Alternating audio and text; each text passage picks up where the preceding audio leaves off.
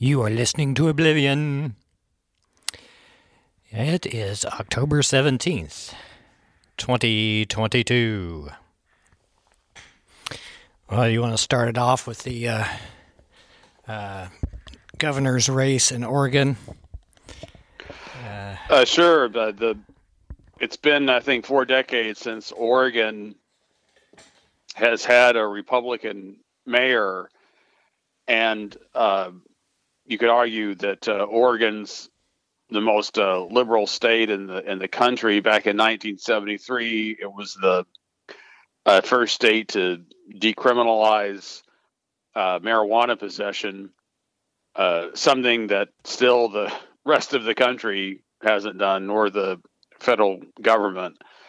But in recent weeks, there has been a mounting surge by the Republican candidate, and I don't have their names available. But as I understand it, both candidates are women, and the current Oregon governor is a woman, and she's getting ready to leave office. And so the Republican strategy is basically focusing on homelessness and crime.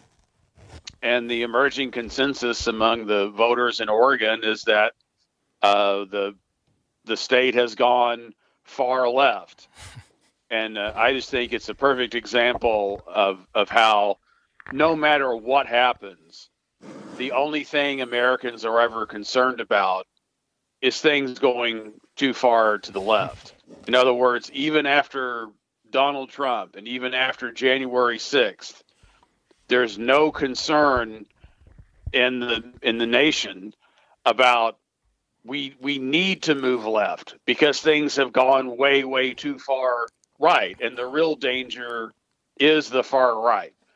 That idea never clicks in the American mind, even if it's on the liberal West Coast. And another part of the dynamics going on is that Nike co-founder Phil Knight is a billionaire. He's the wealthiest person in Oregon, and he just decided to put all of his money behind the Republican candidate, not so much because he likes her, but because he just doesn't like the Democrats. And so this is another example of even liberal people, you would think open-minded, somewhat educated people, just letting money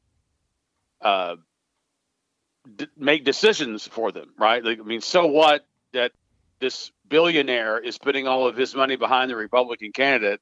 That doesn't automatically mean that you have to vote Republican. And the real problem that the Democrats in Oregon face, again, the issues of homelessness and crime, and the big joke on the Democrats was expressed in a political cartoon recently, where there's a drawing of someone snorting cocaine, right? And the caption asks a question, says, which one of these is illegal in Oregon? And the answer is the plastic straw. And so we see the good old American Swiss Army knife of all answers: drugs, drugs, drugs, drugs, drugs, as once again being the thing that is really going to get people to connect with the conservative messaging. And this criticism of the Democrats' policies in Oregon is in some ways it's an attempted rebuke of recent efforts to do what really the whole world should do, the whole nation should do, which is to decriminalize all drugs.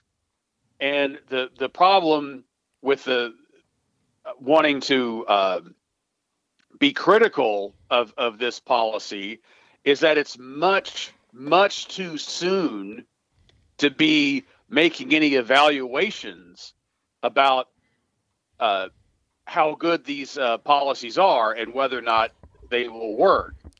And then the other problem is that to the extent that there is a problem with homelessness and what you might call unsavory elements having a presence in Oregon, that really is the fault of the neighboring states, right? And the nearby states that, of course, have to cling to their Joe Biden war on drugs.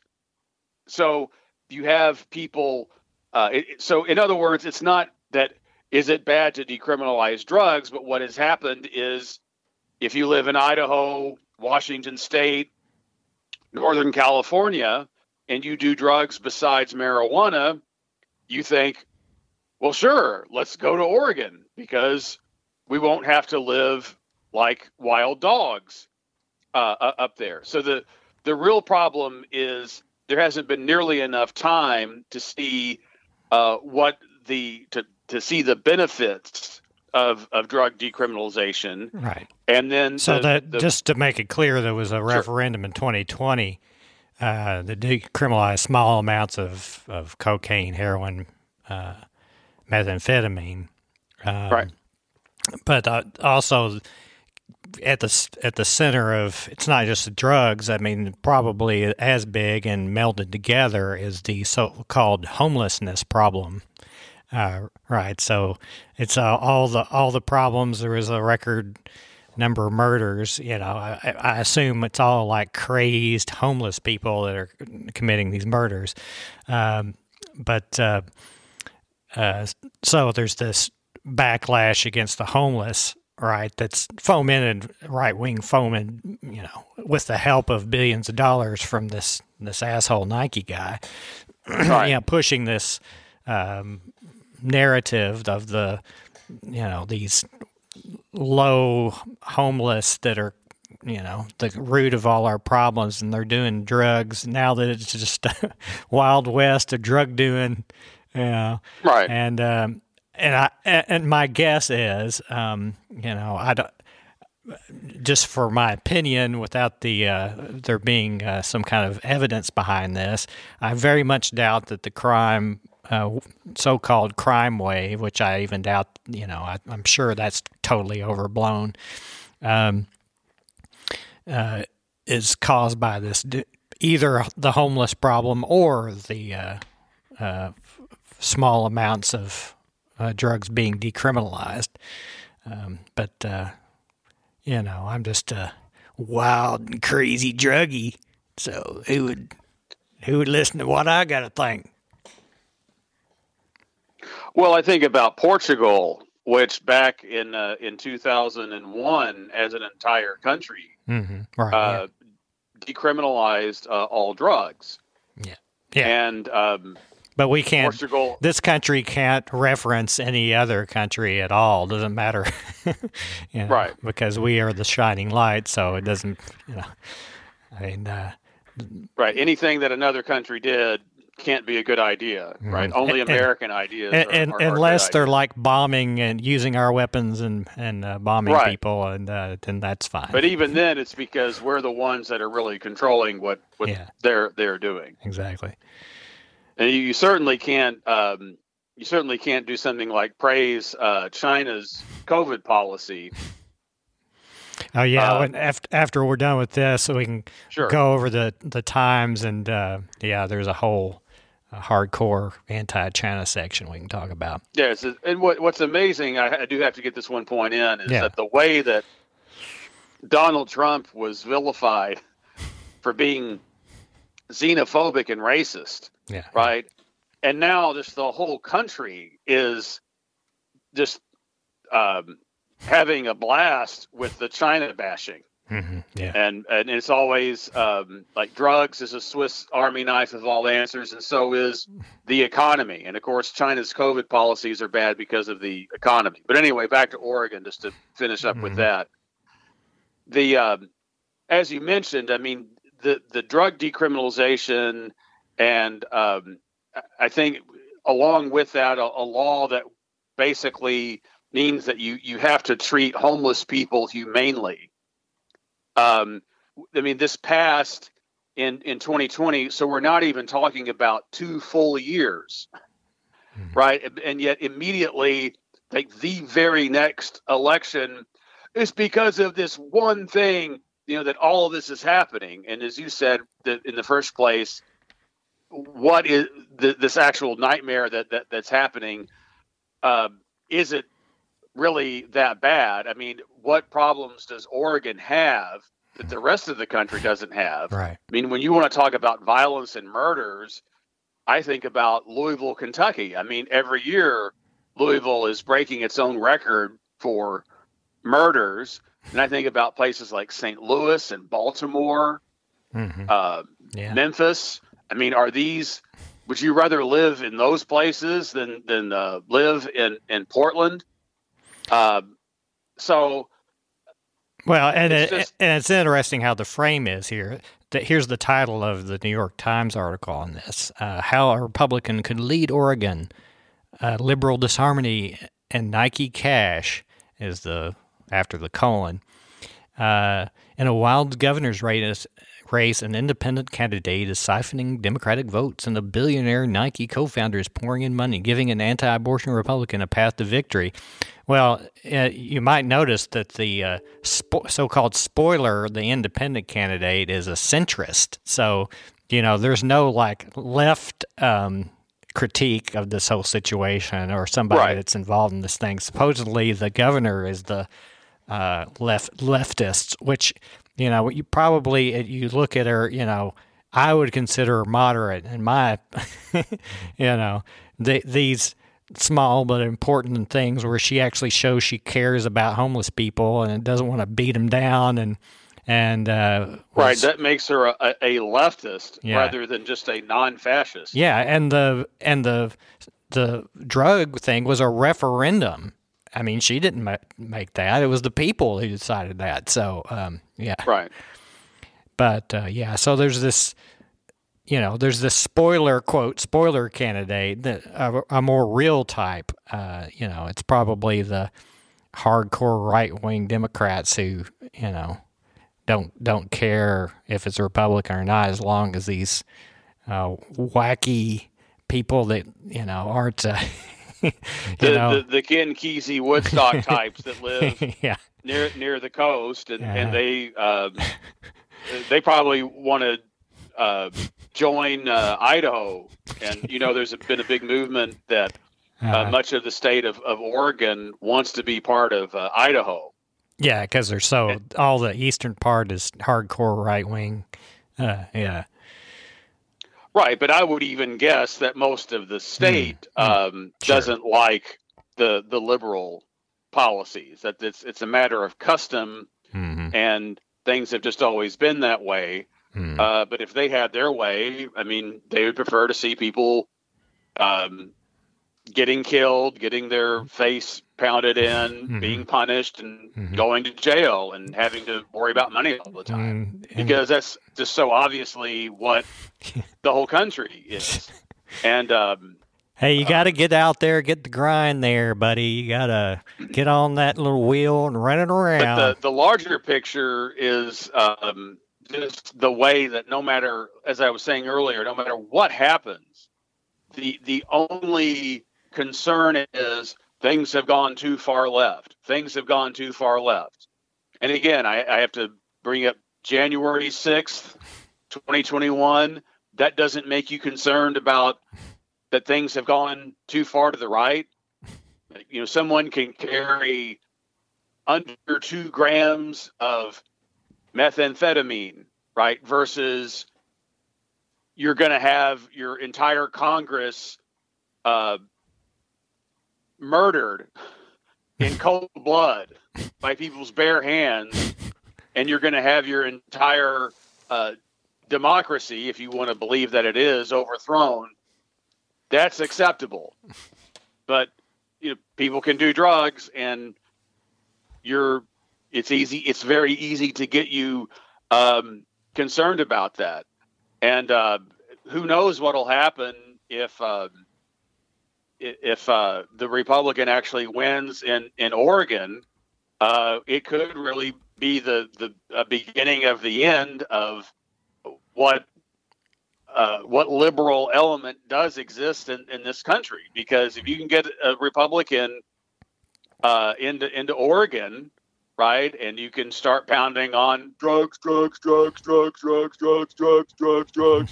then it's only a matter of time before the rest of the country wants to go back to 1982. Now, that is the parts of that still aren't there, that never left 1982, like Kentucky. Which I don't know if you feel like move your phone a little bit. Move your phone a little bit. It was cutting. Just put it on another ear or something. Yeah, I haven't moved the phone or my body at all. But did you just move it? Maybe an inch, half an inch. Yeah, it seems better, whatever the deal is. Anyway. Okay. Yeah, it's yeah. Well, I'm going to look this up, but I'm assuming Oregon's like California, that they have super majorities of Democrats.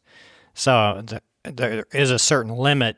You know, this is the reason that these hardcore right-wing Republican sections of Eastern Oregon want to go to Idaho, because they feel pretty powerless, right? If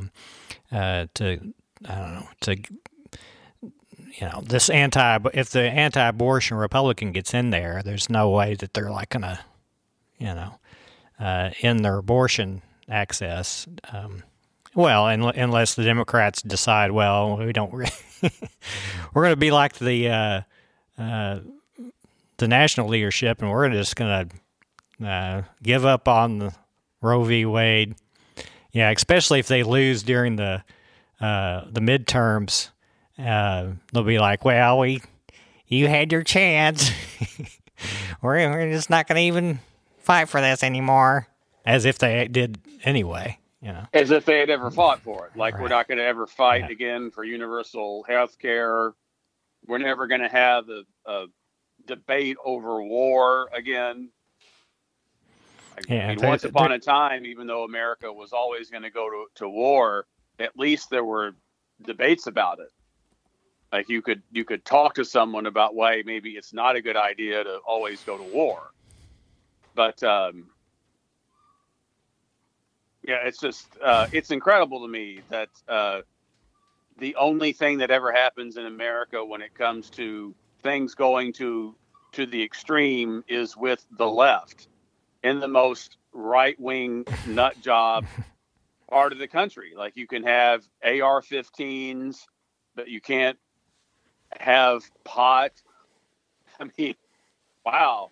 But the problem is we're too far left. And the homeless problem is a complex problem. But what's just bizarre to me is that how anyone could think that only in Oregon is homelessness a problem. And I remember in 2019 leaving Louisville and getting ready to go on the interstate, and for at least 3 straight blocks, driving through the stoplights to get to the interstate ramp, it was just lined with homeless people. I mean, and Kentucky is a far right fascist state. Its people and its politics are all religious, extremist, and fascist. Yeah.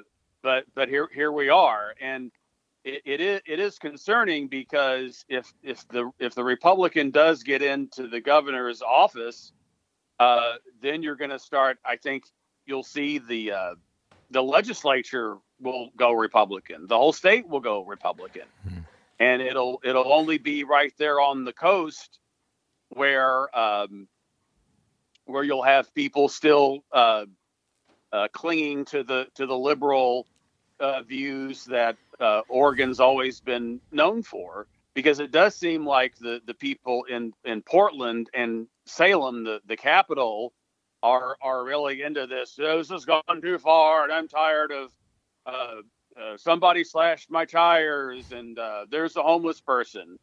And I know San Francisco is Northern California. It's not Bay Area. It's not Oregon. But the same mentality is emerging in San Francisco, right? Another liberal stronghold where the district attorney was recalled for being too liberal, right? Because these people realize that the people who are blamed for being too liberal, that it just doesn't accomplish anything to have these harsh laws, round people up and throw them in jail. It isn't accomplishing anything. And you can look at the long-term effect of these policies. That's why you have all of the homelessness. That's why you have, and now we're talking about, it's been over a decade ago that you've had the opioid crisis, right? And the overdoses, right? Mm-hmm. All of those are direct results of fascist, hardcore, right-wing policies of just an eagerness to punish. And that all politics is you've got to make somebody else look really, really, really bad. So in a related article in the New York Times came out today, Republicans gain edge as voters worry about economy, Times Siena poll finds. And they break it down into the numbers, like support of Republicans versus Democrats. And right now, the Republicans have a 4% lead overall in this survey. And but let's break it down into some of the constituents. Men, it's 5%, 45 to 50 Republican, 45 Dem, 50 Republican. Women, it's even at 47. But then the age is interesting, right? So it's 18 to 29 years old. It's 52 Dem, 40 Republican. 30 to 44, it's 50 Dem, 41 Republican. But guess what? 45 to 64, 38 Dem, 59 Republican. And then it's even 65 and older, 48, 48. So it's our age group. Yeah. Got to be proud, man. Gen X, man, coming. Well, that doesn't surprise me at all. Well, yeah, I mean, we came up in the 80s when, when the 60s and 70s, it was over, and all the kids then, were raised on the just say no and the rise of the preppy. Preppy, that's exactly what I was thinking. That, you've got to put away all the hippie garb. The 60s were a mistake. We're all going to get rich. We all have to be Michael J. Fox. We're all going to wear our polos and Izods and Docksiders and designer jeans. Just a miserable, awful generation and a total warmongering generation. I'll always remember early 90s when the Persian Gulf War was getting started.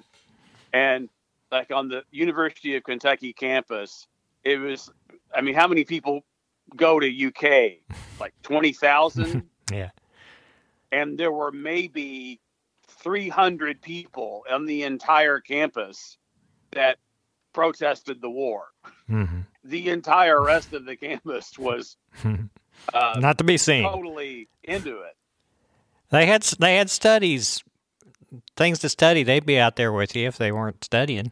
They were responsible. They weren't like the Bernie bro wackos. I'm going to go crazy. I'm going to do drugs and protest the war, and then the government sucks. I need to get my laundry done before I go to the library and study for 20 hours for my exams. Mm-hmm. So I'll do well in my exams so that I can graduate, then I can get a good job and make money.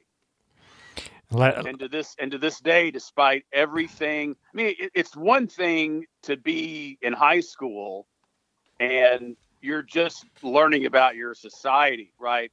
Now you've had 4 decades to be an adult and to see what you were raised on. And you're clinging to this more than ever. But I also think that no matter what it says about the younger generations, that if humanity lives long enough, that all of the people that you just cited, those younger age groups, Mm-hmm. when they get to be 45 to 64, they'll be far right. Mm-hmm. They'll be, I see how it works. This is so bad. I'm better than everybody else. I'm really, really smart and hardworking, and that other guy's a lazy dumbass. What a bum. What a bum. Go to Oregon, you bum. And, of course, the numbers, race, ethnicity, white, 40 Dem, 55 Republican, Hispanic, 60, 34 Republican, black, 78, 18 Republican. Black 78 to 18? The blacks? Yeah. I mean, I'm surprised 18 is...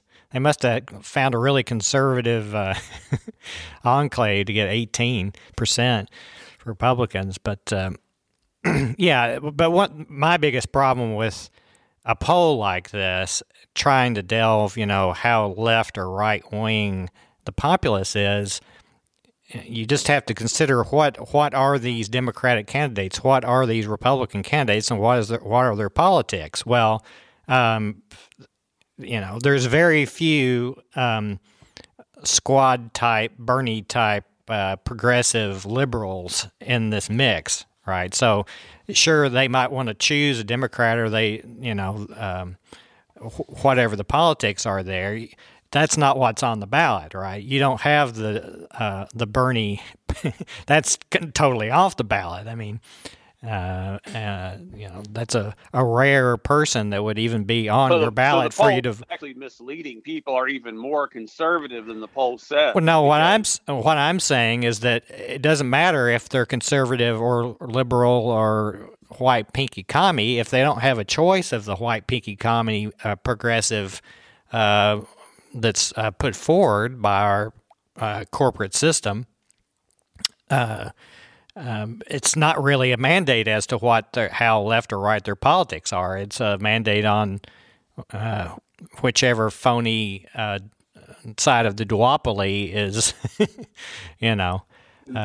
holding sway. Well said. Yes. Yeah.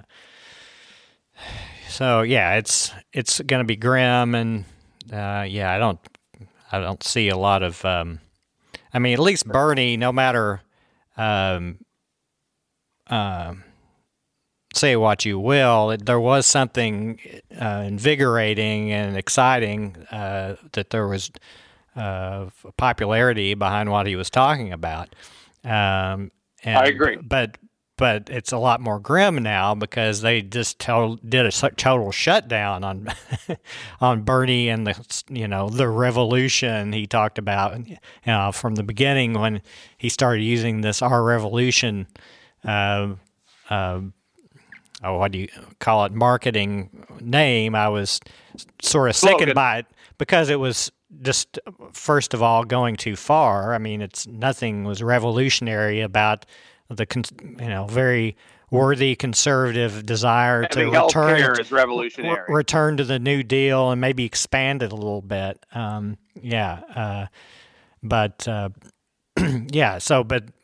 Since then. We've seen what's happened. The Democrats haven't done anything, but it's Manchin's fault. So what can we do? The calls for legalization, which is center of the platform of people like Schumer and Bernie, et cetera. Even Schumer, is like pushing for legalization. Nope. Even Schumer's not going to get what he wants because, old drug warrior Biden has to show what a warrior he is, what a leader, The sadist creep. White House. Yeah. Let's look at, I was mentioning the China thing. It was just kind of notable. The reason that it's come up as a section is there's the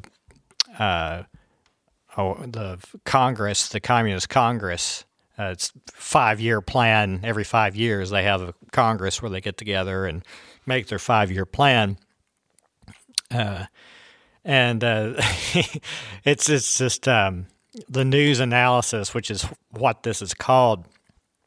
In Xi's China, the business of business is state controlled. The Chinese leader has increasingly demanded that business conform to the aims of the Communist Party, an agenda he doubled down on this week at an important political gathering. So that's the first big headline there, that, oh my God, he's, state controlled. I read a similar article where it kept using the term the state-owned banks in China. The state-owned banks. It had to do with the yuan, the Chinese currency, and how the dollar recently has been outpacing the yuan by 14%, and so the Chinese the state-owned banks have been trading yuan for dollars to bolster their own capital. And then let's see, 2008, right? Banks are also state-owned. The minute that bailout went through, from then on, these are no longer privately owned banks. They're not, right? The fact that it's not identical to the way China has state-owned banks doesn't mean that in the United States they're also not state-owned banks. Well, there's a big difference there. In the U.S., it's state-subsidized. It's still owned by the billionaires, whereas in China, it actually is, straight-up state-owned. The major banks, but you could say the same thing about China, right? I mean, it's a state-owned bank, but someone is running the bank, right? I mean, there's a president or a CEO of the bank, and I'll bet you anything that individual Chinese person that owns the bank is a wealthy person. Well, so it is the same thing. Well, no, it's different because they don't have billionaires owning the banks. It is state, people-owned thing. The bureaucracy controls it. Now, they do have billionaires to a much lesser extent where they've, in the capitalist side of the Chinese economy, they've let certain people have monopolies. But in this article, they even talk about how that there's 70 new billionaires in just 2014. But apparently, I guess these billionaires or their fellow billionaires in the West are not happy about that. They're of course they're not happy that the Chinese state, the communist state, has much more controls, where it's the other way around, right? It's like the banks and the corporate people in this country, they control the government. I mean, basically, right, the banks own the government, the United States, and in China, the government owns the bank. Right. Yeah. And I think that's another way China hasn't gotten it correct. Of course, most Americans would disagree because most Americans either vicariously live through the rich or they think any day now that they're going to get rich. But again, just because our banking system is not identical to China's, I strenuously object to the idea that our banks are not state-owned. They are. You can't bail out the banks and say that they're not state-owned. You can't have it both ways. If we really believed in capitalism, we would have let all of the banks fail in 2008. That's how it's supposed to work, because then that would have created an incentive, right? An internalized incentive for people to not commit fraud, right? That's the virtue of capitalism, is that you have an incentive to be a good business person, right? that includes not being a criminal. Yeah. Because if you are a criminal, not only will you go to prison, but then you'll lose your business. We did the opposite of that. We said, you have committed like the biggest fraud of all time. We're going to give you all of this money. You can pay it back as your leisure after, of course, you've made profits off of it. And of course, we're not going to prosecute you. And the instant that $700 billion went to those banks, I mean, just talking about this, I still can't believe that this actually happened. I mean, the way that, remember when I talked about manufactured cultural amnesia? Mm-hmm. Well, the bailout is part of that. I mean, that's not that long ago at all. And that's a monumental historical event, and no one even thinks about it. It's not a capitalist system anymore. And everybody who made the decision to vote for that bailout, they were also voting for socialism. Now, the term I have for it is it's American socialism or American communism, where it's communism for the bourgeoisie, right? It's not controlling and distributing wealth for the benefit of the proletariat, right? We're gonna have this safety net, but only for the rich. We're gonna protect. We're gonna have a safety net. We're not gonna let the rich fall through the cracks. Meanwhile, everybody else will beat them down through the cracks. Right. Here are some more of the articles under the response to the China's Communist Party Congress.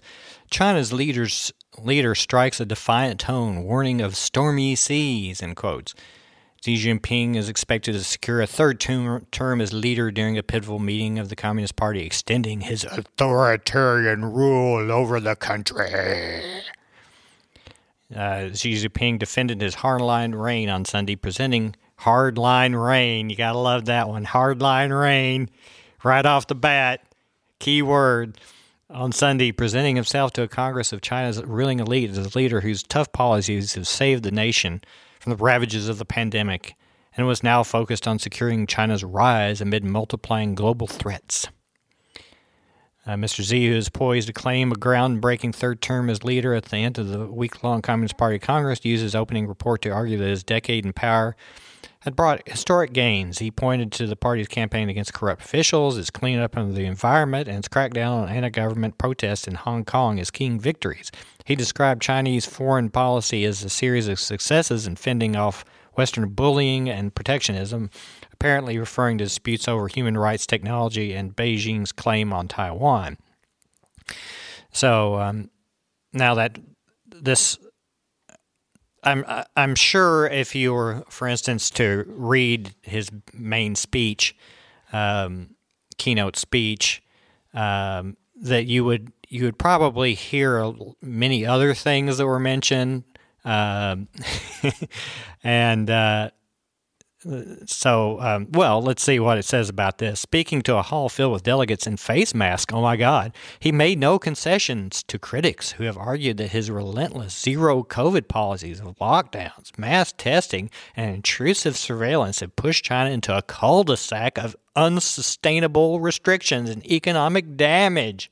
He argued instead that such tough policies and the party's dominance in nearly all aspects of everyday life, I'm sure he didn't say that, was what was needed to protect China's 1.4 billion people.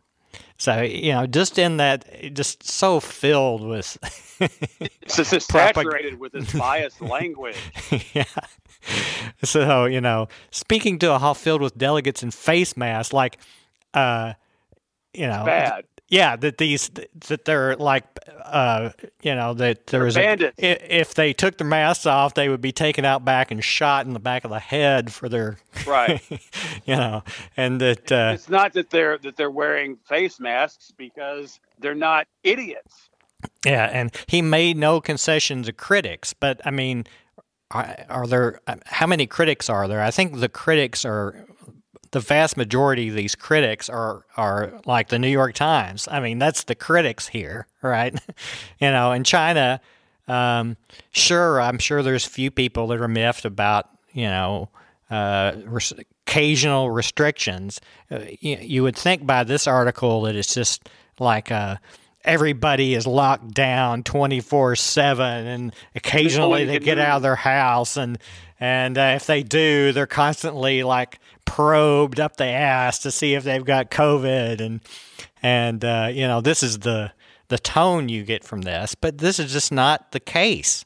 Occasionally they lock down a city like Shanghai that us dirty foreigners came in and weren't wearing a mask, right, and spread our COVID that we got in our orgy, and took it over there and spread it, and then they had to clamp down to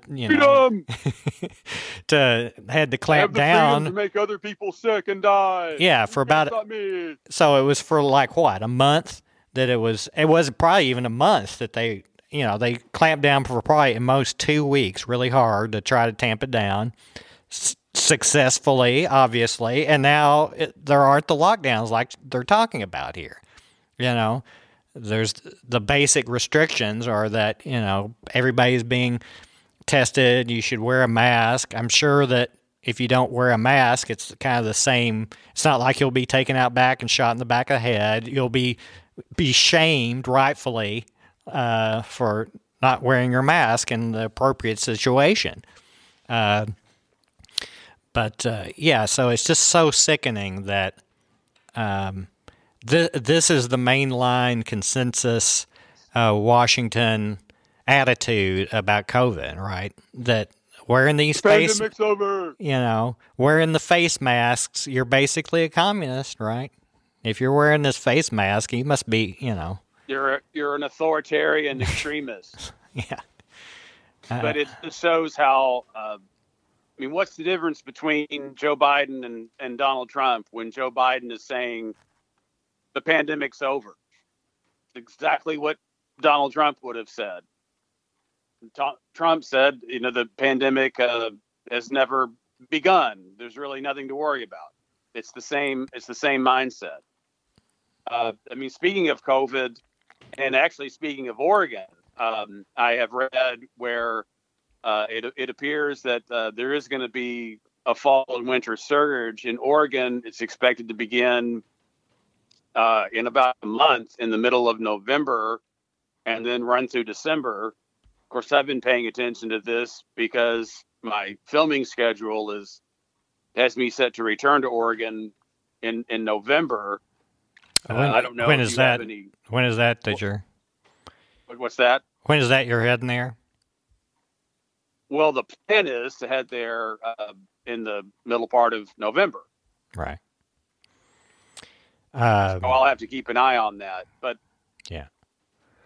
But the point is about the pandemic. Biden saying that the pandemic is over, and we're starting to see this XBB and what is the other one? Was it BQ.1.1 or something? Yeah. The variants. Mm-hmm, Let me see. I think I have it written down here somewhere. It's BQ.1.1. And that's the one that's. But that these are these may be immune evasive. And then talking about the American attitude toward the pandemic, it's something like only 10% of Americans have gotten the latest Omicron-specific booster. Right. So I'm at a loss to understand how we won't have another surge. Yeah. I got my bivalent shot on Friday. Actually, for the first time, I got a flu shot. I got it in the other arm.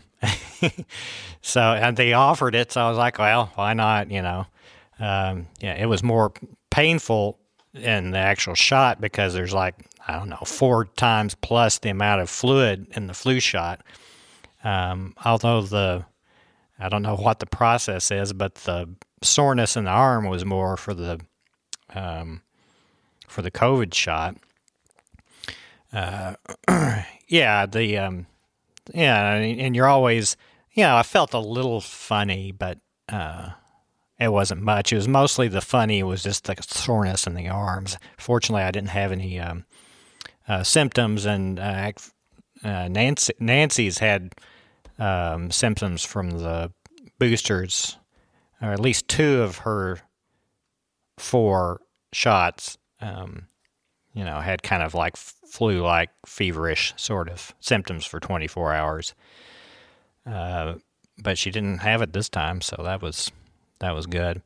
Let's look at Oregon COVID numbers just to muse about it. They're pretty low. It's 11 per 100,000. It's flat right now, and it has been flat for a month and a half, pretty much. I would think that, I think there is more of a masking going on in Oregon, at least in the areas you'll be going to, and a bit more. But not for long. Yeah. Not once we get freedom-loving Republicans into the Oregon government. You won't have to wear a mask anymore. And what's the name of the county you'll be going to? I'm not sure the name of the county, but the place is called Yachats on the coast. So I've got COOS County, Douglas County, then Eugene County north of that, which I guess is Eugene, Oregon. Well, the main thing is the Crook County is the worst. Traveling, right? I'm going to be in airports, be on the plane. Mm-hmm. I mean, I'll be flying into Portland, and I'll be taking a train from Portland to the coast. Well, I think you've adjusted your, because I'm you're boosted. I'm triple boosted, vaccinated. Yeah, I think you're as well protected as you can, and of course you'll be wearing masks a lot more than the average person. That'll help you out. I think you should try not to worry about it and just get on with it. It's not like I'm going to Sturgis, right? I'm not going somewhere to be around 100,000 people in a tight crowd. Yeah, exactly. So I would not recommend going to a concert or such, to a play or one of those kind of things. But unless it's outdoors. But what's the weather like in November there? Is it kind of I think cool, it's supposed to be cool, temperate, but not too cold. Not maybe as cold as here. Closer you get to the if you're in Central Oregon, it'll be cold. Mm-hmm. But once you get out of the mountain ranges, once you get toward the coast, the ocean makes it more temperate. Right. It's a rainforest, man. You can be in the trees. So the good old coronavirus. We'll just have to wait and see on that. That's there's no telling. It all comes down to will these variants be as hardcore and bypass as well as Omicron did? If so, if they can blaze through everything, I expect it wouldn't be quite as bad because you would think that in the meantime more people have gotten it. They've gotten a little more natural immunity. There's more boosting that's occurred, so it may spike, but it surely wouldn't be as high as the Omicron one. Well, but here's the problem: is that we know now that the immunity wears off, right? Mm-hmm. And we also know that you can get reinfected. Whereas with the original strain, it did not appear that was the case, right? Yeah. When the original strain came along, if you got it and you didn't die, you could think, I've made it. Like, my body knows how to fight this. Right. I survived. I'm fine. But with the Omicron, what's happening is we know people can get reinfected. Sometimes people can get reinfected multiple times. I've read about people getting sick 3 times within a span of months. And the immunity wears off. The vaccine wears off. That's the whole point of getting the booster. Mm-hmm. Again, it's this American. You made a really good point about how the American liberals, I mean, even they have this conservative mindset where they're only going to do something because they've been told to do it, right? They can't think about what's going on and why they should or shouldn't do something, whether they're being told to do it or not. And most Americans haven't gotten this latest booster. Oh, it almost seems unavoidable that we'll have a surge just as bad as the one last year. Well, it all comes down to what the variant will be like, and well, you're right, and that's the other factor that has to be taken into consideration is the unpredictability of the virus. Mm. Unpredictability both in terms of what it does, in terms of the general human population, how will the virus mutate, and how destructive and lethal will it be, but also with an individual, right? This person gets infected, nothing happens. This person gets it and they get very sick and die. And then the other scary thing to think about with COVID is the long COVID, which unfortunately more and more grim stories and research is coming out about that. And I know this is going to come as a shock, Dave, but it appears that both the American medical community and the government really have been underestimating the significance of long COVID, not really paying enough attention to it. Yeah, and being really bad for the economy, it is long COVID, because once you've got like millions of people who are sick at a time, these people can't work. Right? So they're hurting financially, and then you have to have some other kind of support system come in and help those people get through, which further reduces resources. But to go back to China for just a minute, and I think, Dave, you brought this up last week, the number that has to be put out there over and over again, and you can see how biased these New York Times articles are, because I bet they never mention this, is that China's COVID-0 policy has saved 4 million lives. Now, how can you listen to that? How can you call yourself a freedom-loving, pro-life American and say it's a bad thing to save 4 million lives? I mean, what if those were 4 million precious unborn babies who, thanks to the American Supreme Court, they've been saved? Now, it's a good thing that you're saving lives, but they're China, and they're post birth humans, so they may as well be piles of garbage. But you saved 4 million lives, and you're going to say that that's a bad policy.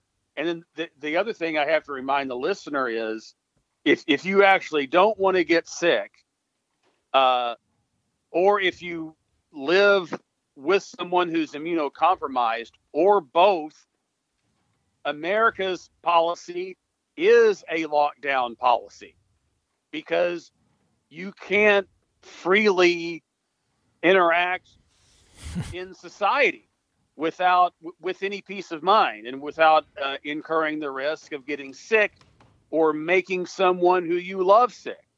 So we are under a lockdown in the United States because we won't get the virus under control. And then in terms of these continuing variants, right, and the way that the virus continues to evolve, I read an article that was making all these excuses for the poor Americans who can't. It's just too much information to keep up with. Americans just can't keep up with all this information. So what information you mean? Like you should wear a mask in a like there's indoor a place? pandemic. You should wear a mask. You should get vaccinated. You should get boosted. That's all you have to know. And then in what they're doing, what these articles are doing is they're trying to make scientists look like a bunch of pedantic nerds because they keep talking about all these new variants. There's BA.4, BA.5. Now there's BQ 1.1, and there's XBB. Stop scolding me. Stop scolding me. So all these hardworking Americans, all these business people who are so scary smart and super hardworking and motivated, all these college-educated Americans, and all of these well-informed Americans, thanks to the internet, right? Because we know how people spend all their time on the internet, getting information and reviewing it and being informed, right? But the pandemic, I can't be expected to retain all this information. The thing is, you don't have to know all the information about the specifics concerning all of these new variants, right? The thing that's been said going all the way back to 2020 or the beginning of 2021, when the vaccine rollout was starting, was you have to get this virus under control or it's going to keep mutating. And if it keeps mutating, it will eventually mutate into a more lethal form that is immune and vaccine evasive. That's a very simple, basic idea, right? That it's not enough that you personally don't get sick or that you got it and didn't die, right? As long as you keep spreading and circulating the virus, it will continue to mutate. And if it continues to mutate, you're playing with fire. It's only a matter of time before before you get locked down in your coffin. There you go. There you go. You want to talk about a lockdown? That's a lockdown. Rock and roll. Let's lock this one down. For David Vernon Miller, this is Dr. David W. Overby, and you've been listening to the Oblivion Podcast.